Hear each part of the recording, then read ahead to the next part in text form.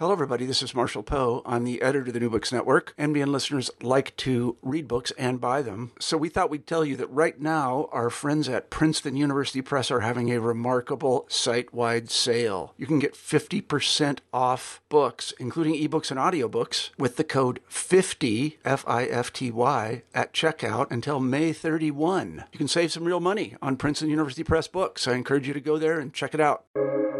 Welcome to the New Books Network. Hello, everyone, and welcome back to New Books Network. I'm Morteza Hajizadeh, the host of the channel, and today we're in the presence of greatness. We have Professor Jim Al-Khalili with us.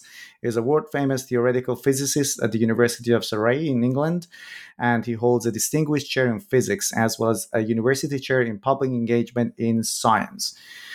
He's also a prominent author and a broadcaster with BBC. He has written over 14 books on popular science and the history of science, some of which have been translated into 26 languages. And today he's here with us to talk about his latest book, The Joy of Science, published by Princeton University Press. Professor Jim Al-Khalili, welcome to New Books Network. Hi, Morteza. Glad to be here. There are lots of things I want to ask, and I hope to be able to get to them all within the short amount of time we have. So to start with, it's customary to ask our guests how they became interested in the area in which they are an expert. So how did you become interested in physics, especially theoretical physics? And maybe you can tell us who is a theoretical physicist and how is it different from an experimental physicist? Sure. Yes. Well, I guess I was a teenager when I got interested in physics as a subject. I realized I was good at it. Far better at physics than chemistry and biology, because in chemistry and biology you had to remember stuff, and I wasn't good at remembering, or I could memorize, but then I'd forget it very quickly. Whereas physics, for me, was about solving puzzles. It was about common sense, logical thinking. If I do this, what happens? It was only when I was at university studying physics that I realized I actually much preferred theoretical over experimental physics. Going into labs and tweaking dials and being not in control in a sense, because you have instruments and equipment that go wrong. In theoretical physics, it was all about doing maths, writing computer codes. It was stuff that I felt I could contain within my head and have some sense of control over. And I've always enjoyed maths, the algebra and the calculus. So I realized very quickly that if I was going to be a professional physicist, I wanted to do theory. The maths, the algebra, the computer programming, rather than going into a lab doing experiments. Yeah, you just mentioned it was difficult to retain all that information with biology, maybe because it has something to do with memorization. And yeah, I studied science when I was in high school, and my biology was horrible. It was okay in physics. So once I had this teacher, well, I don't want to badmouth the teacher, but anyway, I failed one code. But when I redid that physics course, I actually understood rather than trying to memorize things, and everything kind of nicely fell into place. Yeah. That's always very satisfying, isn't it? When things fall, when the penny drops. Yeah, it's just it was like a moment of epiphany. I had just discovered something new. So let's talk about your book, The Joy of Science. How did this book come about? Why did you decide to write it? And did the pandemic and all this renewed interest in science, and also the people who are kind of anti-science, we saw a wave of them, did it play any role? Well, it's certainly a book of our time, and it would be nice to say it was prompted and triggered by the pandemic and by the importance of having to explain how science works for people to gain trust in science, whether it's about having a vaccine, whether it's about other sort of health and behavior issues. But actually the book was born before the pandemic. My previous book, a book called The World According to Physics, the final chapter was really about how we do science. How have we discovered what we know about the universe? So it gave me an opportunity to talk about what's called the scientific method. And it was that I felt could be expanded more broadly. So this new book, The Joy of Science, is really about not only celebrating the achievements of science, but also explaining how we do science and the fact that wider society could, in the humblest possible way, I'm suggesting, benefit from some of the rational approaches that we use in the process of science and learning about the world, but use it in daily life. And in the book, you make this distinction between science and knowledge, which I really loved. And I come from a humanistic background myself, and I know you are also a humanist. Let's get started with some definitions, and then I'll ask you the other question, which is about this dichotomy that is between science and humanities, which is a big thing, especially in the United States with culture wars. But anyway, how do you distinguish between science and knowledge? Because to a lot of people, science is facts, but your definition is different. Yeah, exactly. So very people think if someone is good at science, it means they know stuff. They know, the bones in the body, or the chemical symbols, or the equations of Newton's laws of motion, or whatever. That's not. Those are facts. And facts are part of the body of knowledge that we have about the world. Science is a way of gaining that knowledge. Of course, there are other ways, through reading books, through art and culture and literature and poetry and debate and discussion, listening to someone who knows more than you, life experience. But if we want to find out how the world works, what a reality is, then science is, in my view, the best way. So science is not the facts, it's not the knowledge, it's the process by which we gain that knowledge. And it's that process that is what we call science, or the scientific method. And speaking of that process, and that's what I'm kind of interested in, scientific method. Many people just assume that science is just walking into a lab, but just as you mentioned, there is a process, a scientific method, which has criteria such as falsifiability, replicability, and you do mention some of them in the book. So, can you define scientific method? And there is this very famous scientific method, Popper approach, which I listened to one of your interviews, and he said it's kind of declining, and people are becoming more, scientific community is becoming more in favor of a Bayesian approach. So can you tell us what scientific method is? Yeah, so I mean, a lot of people who work in this area, philosophers of science, for example, would say if there isn't the scientific method, there are scientific methods, because science is so broad. So people do think the scientist is usually male, right, and usually white, and wearing a white lab coat and going into a lab and messing around with test tubes, or maybe writing very difficult algebra on a blackboard. Science is broad, so science can be, sitting on a cliff edge observing nesting behavior of birds. It could be climbing into a volcano. It could be developing computer models to study the climate. It could be mixing chemicals in a lab. So there are lots of ways or criteria that we call are part of the umbrella of the scientific method. Certainly, yes, people say, well, scientific method is about being curious about the world, but lots of people are curious about the world. Even a conspiracy theorist would argue they're being curious and they're searching for answers. Or you say science is about coming up with a hypothesis and then looking for evidence to support or refute that. Well, a historian does the same thing. So here you talk about the two cultures. There are lots of similarities. History isn't part of science, but history and science both use the same approach of coming up with a narrative, a story, and then testing it. The Popper was a famous philosopher of science in the 20th century. He talked about scientific theory needs to be refutable. So it needs to be, we need to be able to knock it down to say that it's false. That, as you mentioned, is slightly falling out of favor now, although, a lot of scientists still think it's very important. So the nice example is you say all swans are white. You only need one brown swan to refute that theory. But of course, that brown swan may just be a white swan caked in mud. So the refutation, how do we know that's the true thing? Why do we refute something or trust something that goes against a theory and get rid of the theory? You have to weigh things up. And that's where this Bayesian approach, Bayesian inference comes in. It seems to be a very sensible way. It's a method in statistics. Basically, it says, you have a hypothesis, you have a theory. You start off with what are called priors, assumptions, or things that you can say about it that you start off with. But then you gather evidence and data, and you can revise those priors. So it's a way of working out the probability that something is right. It's used in lots of areas of science now, and lots of people even think of it as a philosophy of life. People talk about me. I'm a Bayesian naturalist. I don't believe something. I say, well, what are the chances that this is right? What do I know? What can I infer from that? So that seems to be a more sensible approach. And I'm going to go back to the distinction made between knowledge and science. And we might pick it up later on as we speak about other topics in the book.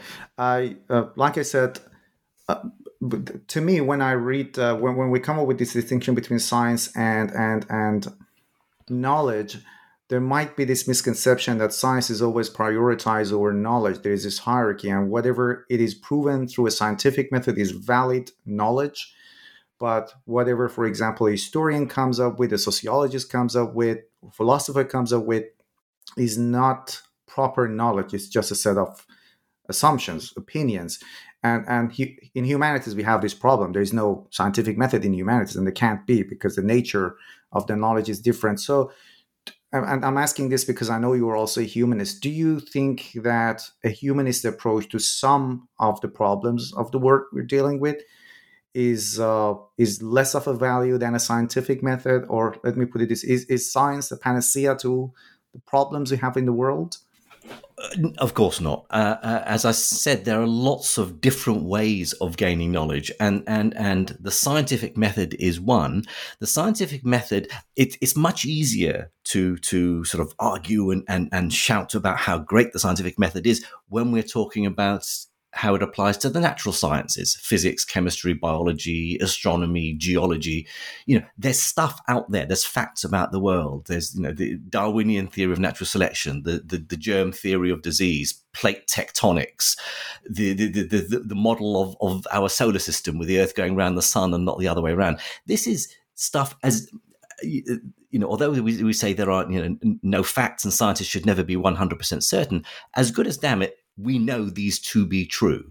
And no amount of debate or discussion or contemplation in philosophy or any other area of human thinking is going to change those facts that were discovered by the scientific process.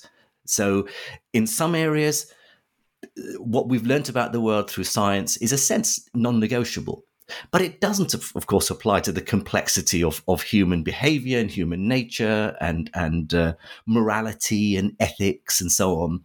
There are areas where science really is very limited in what it can say, which is why the world would be a very boring place if we were all just adopting the scientific method to find out how to live our lives. Our lives and the human condition is far more complex than that. Yeah, and I guess scientists from early days had always these grand ideas of creating a utopia. Forgot the name of it's on tip of my tongue, but it just skips my mind. The famous British, the father of science in England, who wrote also a novel. Anyway, back during Enlightenment.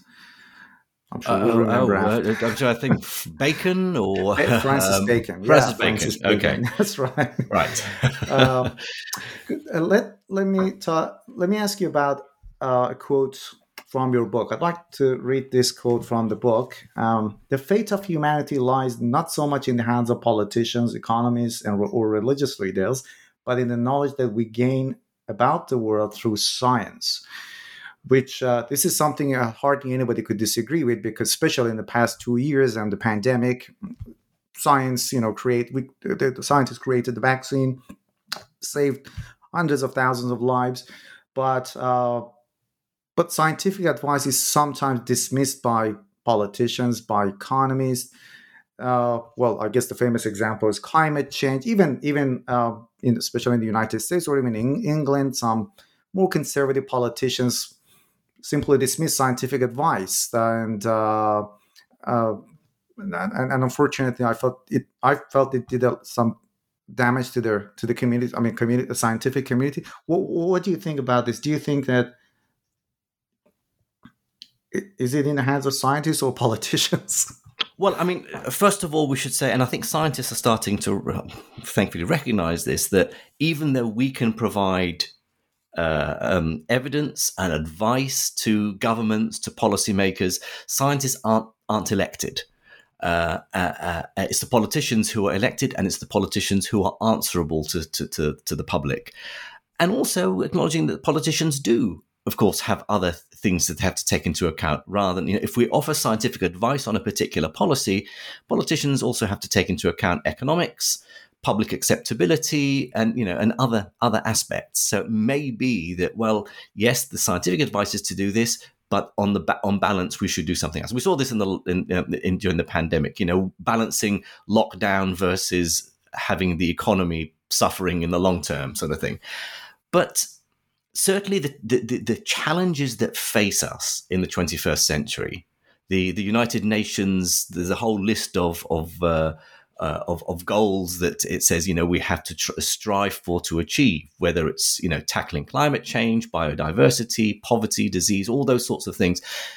They're not going to be solved by sitting around debating, discussing. They're not going to be solved by economics. They are going to need, first and foremost, a scientific solution. Climate change is the best example. We do need to have the scientists offering advice, and we hope to convince politicians that they need to think on an evidence-based way of developing their policies. We've seen it during the pandemic, and I hope that politicians have sort of learnt from that how important it is to listen to the scientists. Let us talk about the book, and you do mention this fact in the book as well. Science can offer advice and solutions, but again, the politicians have to take into account the impacts of their decisions on the community. Yeah. The joy of science. I remember when I majored in English, and when people ask me why I majored in English, I said that because I love poetry, I love arts, but because science is, and I studied science in my country. You had to choose a major in your high school, and I studied science in high school. And the rationale that I had for choosing English in university was that science is very hardcore set of dry facts, but you don't agree with this. And the name of the book is The Joy of Science. And to be perfectly honest with you, when I started reading the book, I wanted to read the book with a critical mind, but then after the first chapter, I started smarting, and I just went through the whole book, and I absolutely loved it. And you start with, again, some examples in the book as well. So how could science be joyful? Doesn't it kill the beauty of, for example, the rainbow, the example used in the book, to explain it scientifically? Yes, well, this is certainly what the poet Keats accused Isaac Newton of, when Newton, having discovered that sunlight can be broken up into the different colors, using a prism. He said, "You've destroyed the magic of the rainbow by breaking it up into its prismatic colors." And my point, and I'm not the first person, obviously, to argue this, very many other great scientists, people like Richard Feynman, Carl Sagan, Richard Dawkins, that knowing something more about how the world works doesn't destroy the magic. It doesn't turn it into hard, cold, rational, Mr. Spock type worldview. It adds to the beauty. A scientific explanation of something can be as spiritual, as uplifting, as joyous as the most beautiful poem or the most beautiful painting or piece of music. Certainly some areas of science you need the expertise to appreciate it, but in the same way that you need some understanding of modern art to appreciate a piece of abstract art or complex piece of music. The rainbow is a good example. We say the rainbow is beautiful and it has colors, but you scientists come along and talk about, light being reflected and refracted, angles and so on, and trigonometry. Actually, learning about the rainbow, as I describe in the book, adds to the beauty. We learn, for example, through science, that no two people see the same rainbow. Each one of us sees our own unique rainbow because it's particular droplets of water suspended in the air from rain that reflect a colored light into our eyes at a specific angle. They don't reflect that light into another person's eye standing next to us. So we each see our own individual rainbow. Rainbows are actually full circles, not just arcs. And you can see that if you're up in the sky, or like pilots and planes see that. So learning more about how the world is makes it more wondrous, makes it more joyful, and wanting to celebrate it. It doesn't wrap it up into these logical hard facts. And if people think of science as just logic and hard facts, then the people teaching them aren't doing a good job. Yeah, I completely agree with you. And the example of John Keats that you mentioned reminded me of the American poet Walt Whitman, who had this famous poem, "The Learned Astronomer." Oh yes, Yeah, and that depressing. I sometimes get that attitude at parties as well. That I get accused of, "Oh, Jim, you're just depressingly logical." yeah, and so I appreciate that as a piece of poetry, but I guess especially in 21st century, that's not a good stand for humanists to bring up that scientists kill the joy of the beauty of the world or anything. Anyway, let's move on. You are a world famous physicist and quantum physics, and you've more recently been talking in lectures about quantum biology, which is even more fascinating. And one of the lessons in your book, your book, I should have mentioned it maybe in the beginning of the talk. There are 8 chapters. There are 8 lessons. The joy of science.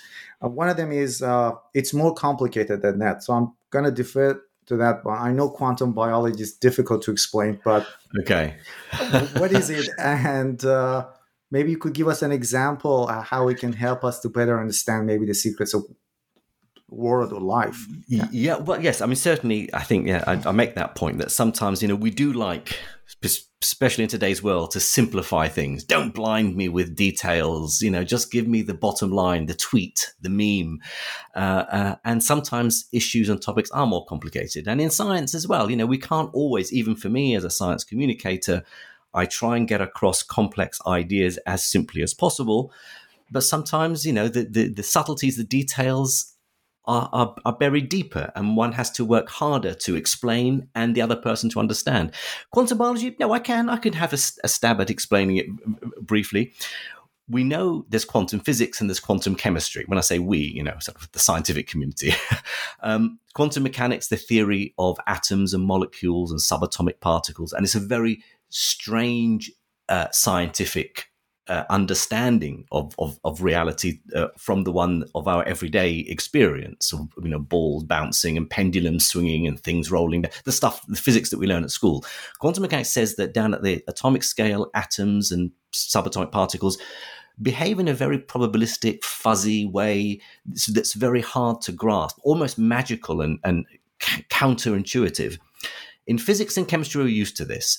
In biology, biologists have really not needed to think about quantum mechanics, even though the processes of life, if you zoom in deep enough, they're down to the behavior of molecules.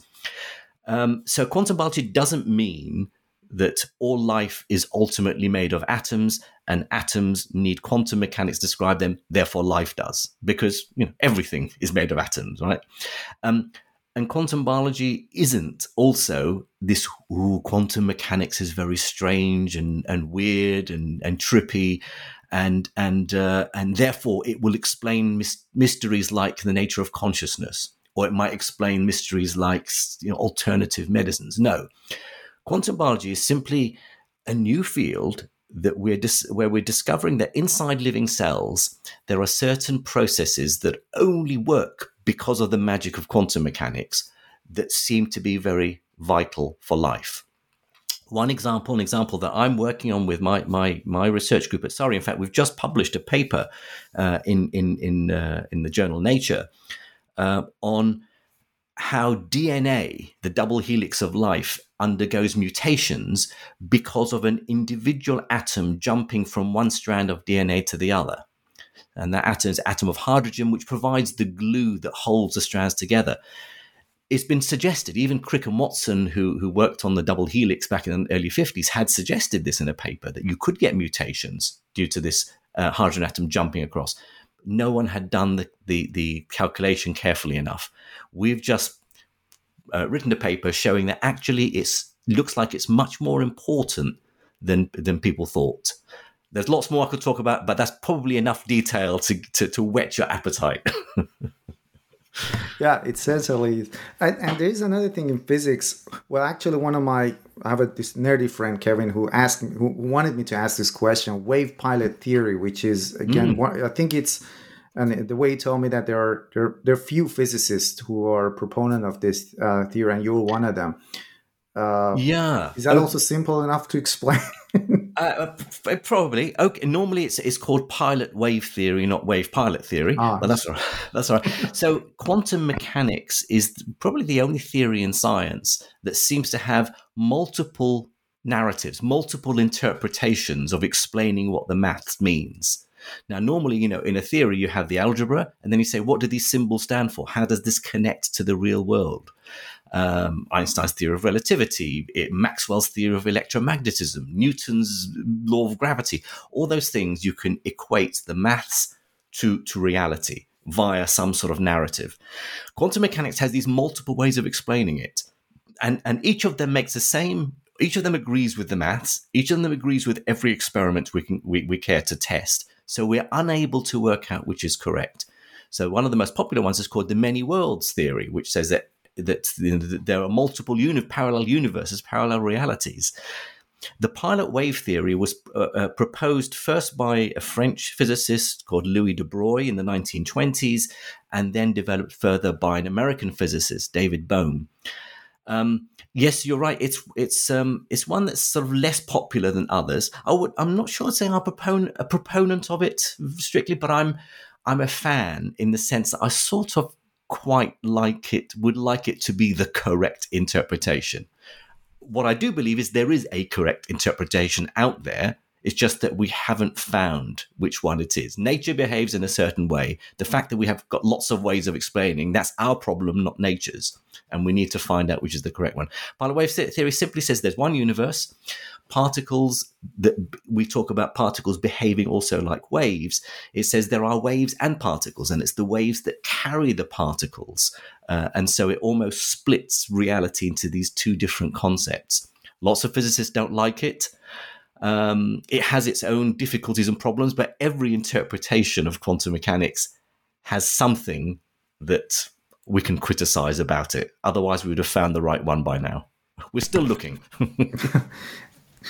And it's again, I listened to one of your talks here. Is it what that wave you talked about? That's where called phantom, if I'm not mistaken. It just when I tend to, in popular accounts, when I talk about quantum tunneling, the particle that behaves like a wave that can actually get through what should be an impenetrable energy barrier, I say it's like a phantom passing through, like a ghost passing through a brick wall.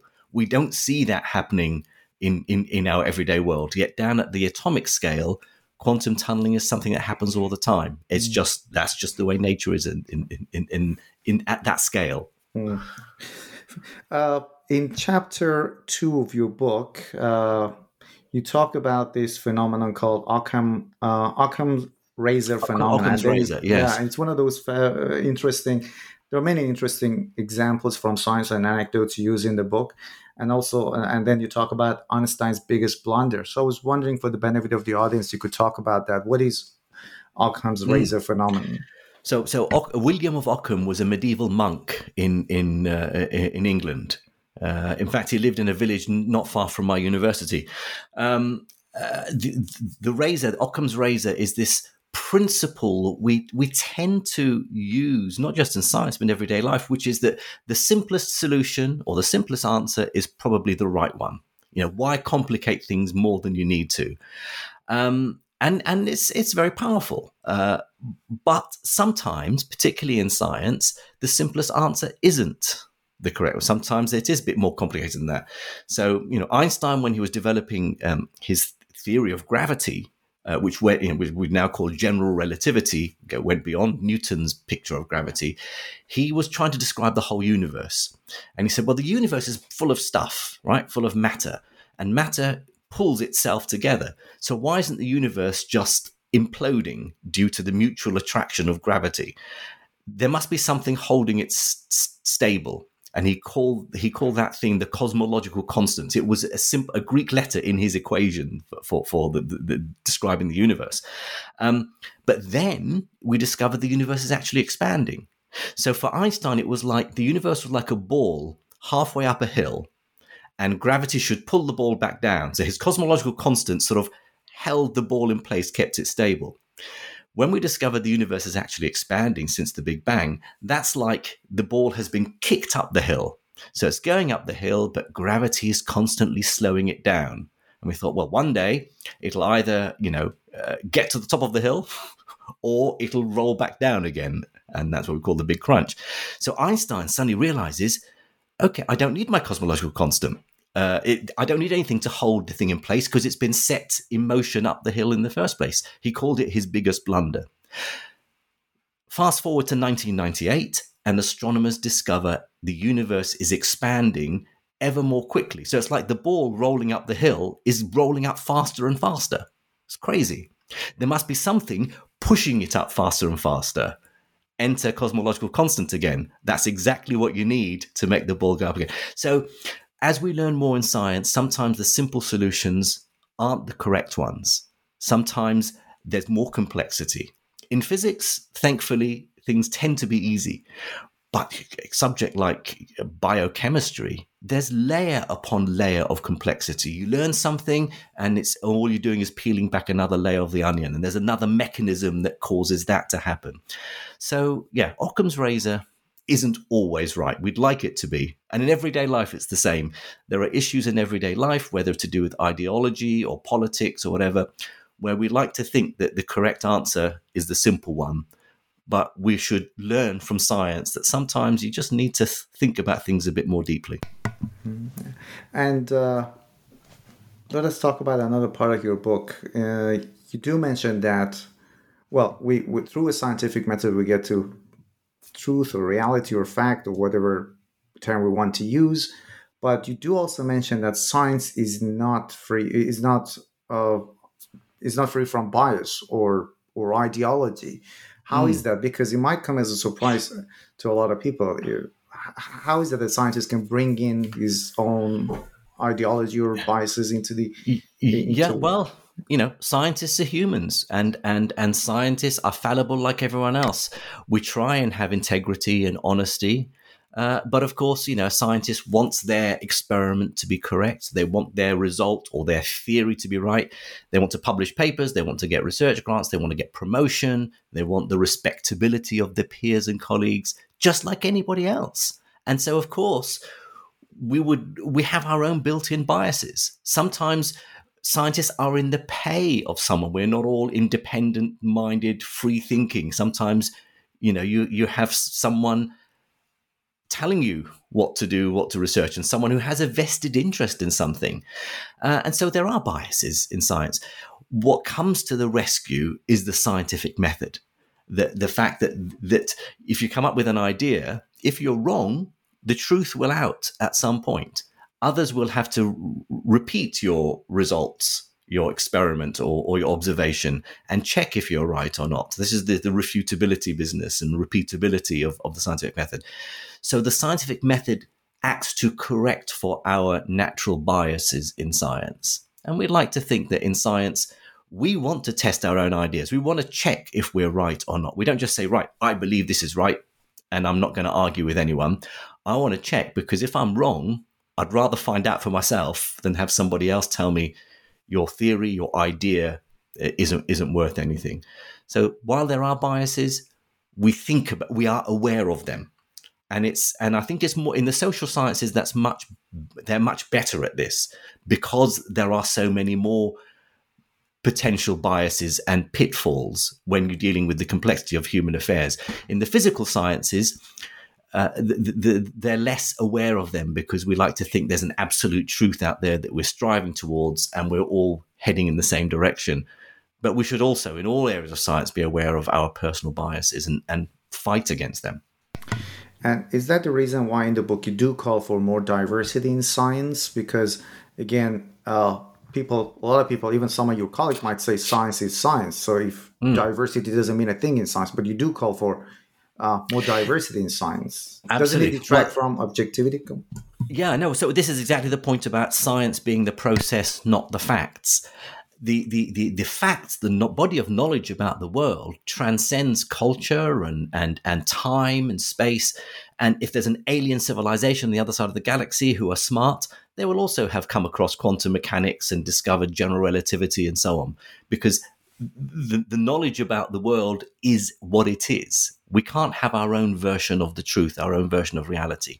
But the scientific method itself, because we have biases and preconceived notions and preferences and ideological views, in order for that to minimize the bias, we do need people carrying out the process of science who come from different directions. So we need more women in engineering. We need people from other minorities in working in Western universities. We do need people who look at the world in a different way to provide a fresh perspective. Because there are, if everybody only tackles a problem from one direction, we're very likely to miss things.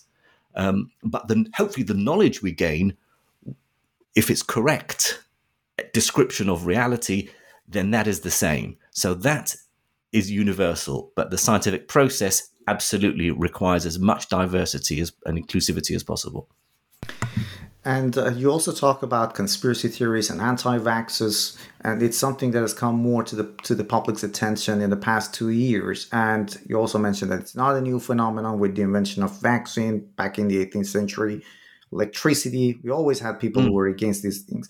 But how do you describe this phenomenon of anti-vaxxers? Some of them are highly educated people. Like my grandmother is illiterate and she took the vaccine. She trusted scientists. But still, it's quite amazing that in 21st century we have these anti-vaxxers and they have their own rationales. They don't know their biases, and that's one of the lessons you put in the book. One of the chapters: know your biases. Yes, it is. It is sad. I mean, if there's a conspiracy theorist who believes the Earth is flat or that we never went to the moon, that's fine. It's harmless. I would find it amusing. But you don't want to. Belittle people or say, look, you're stupid or you don't know what you're talking about. They feel the same thing about you. So you can't win people over like that. But when it does come something to being anti-vaccination, that's dangerous. And you're right. It's not people who are uneducated or not intelligent. But what we need for them to do is absolutely to examine their biases, examine why they believe what they believe, what is the evidence that they've got to go by? What is it that they don't like about the scientific advice that they're being given about a vaccine? Is it because they're being given advice by a government that has also given them poor advice, and therefore they're not trusting of anything that body says? If they have built-in prejudices against someone, then whatever that person tells them, they're not going to believe. So we do have to enter in that dialogue about checking why we believe what we believe and asking other people to test and to examine their own beliefs. That's the only way we can reach a rational way forward. And some of these anti-vaxxers, in their own would do their own research. They come up with evidence, whatever it is. And that brings me to my next question. We live in 21st century. We have the internet. There's this explosion of information everywhere. And whatever you want to find, whether it's something for the vaccine or against vaccine, you can find it on the internet. But it, as you said, science is a process. So that process could help us to be able to sift through good or bad information. But do you think with the rise of this information culture or this information industry, let's say, scientific expertise or expertise in general is in danger? Does it jeopardize? Yes, it is a worry, because most people, even however well-meaning they are, or smart they are, or willing they are to sort of explore, it's hard to know what evidence to trust. Who is speaking as an expert who knows what they're talking about, and who doesn't, or has maybe a vested interest to promote a particular ideological viewpoint. So it is hard, given the information overload that we're bombarded with. There's information, there's misinformation, there's disinformation deliberately trying to deceive us. And I think it's not, people, you can't tell people, look, open your eyes and see the truth, because as far as they're concerned, they have found the truth because they've gone to some particular website. Is that we all need to understand where those opinions are coming from. And it's hard because we don't all have the time and ability and motivation to explore every piece of information we get on the internet, to dig down and look for its source and then say, is that source reliable and can we trust it? I think we're going to need the help of technology. And that comes with its own dangers. It's good that you have spam filters on your email to stop you getting emails from Nigerians who want to send you millions of dollars or adverts for Viagra or whatever. And it's quite neat that, Alexa knows what music you like to listen to, or Netflix knows the next series that you might like because of reviews. But we need AI to also be able to sift through good information from bad information, from fake news. But who develops that AI? See, this is the problem. You see what's happening, for example, in Russia at the moment, where you have the state-sanctioned information and that's being fed to people. So, we need the help of AI, but we also don't want it in the hands of unsavory governments, or even in the hands of very powerful organizations like Google and Facebook. We can't do it our own.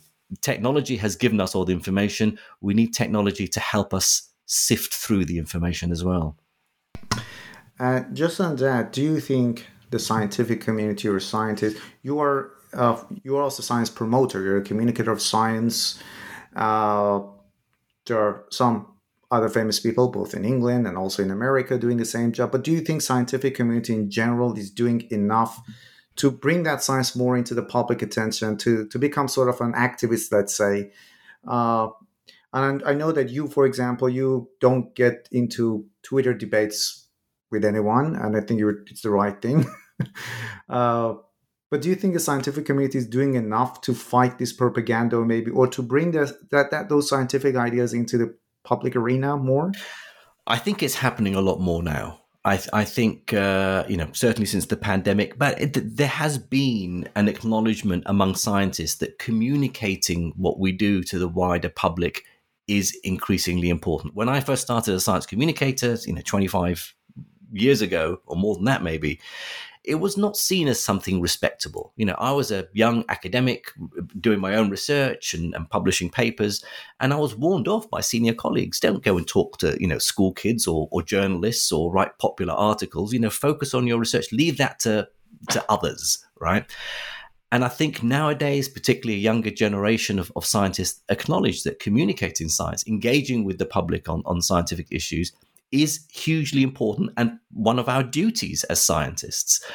So we are doing a lot more. There are many more people who are vocal, explaining how science works and why we should trust science. Not just saying isn't a black hole cool, or isn't the Higgs boson discovery exciting. We're talking about how and why we do science, and also persuading politicians to listen to the science as well. It's becoming ever more urgent with all the different challenges facing us. But I believe, certainly in the UK, maybe not everywhere in the world, but certainly UK, I think we are moving in the right direction. We have very little time, so I'm quickly going to ask you two more questions, maybe. Okay. One of them is my favorite question, which is the conflict between science and religion. More recently, with a lot of academic research, this myth has been debunked, that science and religion have always been in conflict. It started in the 19th century, but in general, I know a lot of some really devout religious scientists and physicists. I guess, if I'm not mistaken, one of them is Tom McLean, if I'm not mistaken. McLeish. Could be McLeish, yes. Yeah. Tom McLeish. Yes, a good friend. Physicist. Yeah, and he also wrote a book, I think it was called Faith and Science. Do you think science and religion have to be in conflict, or are in conflict? Because this is something which was again renewed. The discussion was renewed in the past 2 years. By and large, no. I don't think they need to be in conflict. So people like Tom McLeish, who's a fellow of the Royal Society, is an excellent scientist and a hugely smart guy. He's a very good example. You don't go to him and say, "Oh, you believe in God? You're so stupid." How can you believe in something so irrational as a divine creator? As you mentioned, I'm a humanist, so I'm not religious. But I acknowledge that, firstly, faith is very important to many people for whatever reason that gives them comfort or whatever. It's not something one should belittle. Secondly, I don't think science and religion normally come into conflict. You know, if you're an engineer or a laser physicist or a particle physicist or a geologist, you know, you're doing science. You may have your own personal belief, your faith, and even though I don't believe in it, I don't see how that would make you a worse scientist. There are areas where probably they do butt up against each other and sort of cosmology and the Big Bang and so on. But even there, I don't think you can, you know, religion would have to change as it has done over the centuries as we discover more about the world. You know, the Earth goes around the sun, not the other way around. Galileo had a hard time, you know, trying to persuade the church of that. But the church survived and had to acknowledge that our scientific way of viewing the world is something that we can test and find reliable. So I don't think there's a conflict, and I don't stand up and argue against people for whom their religious faith is important, even if I wouldn't agree with them on the fundamental basis. Professor Jim Al-Khalili, just wish we had more time to talk to you. Thank you very much for your generosity and time. It's my pleasure. It's been fun. Thank you.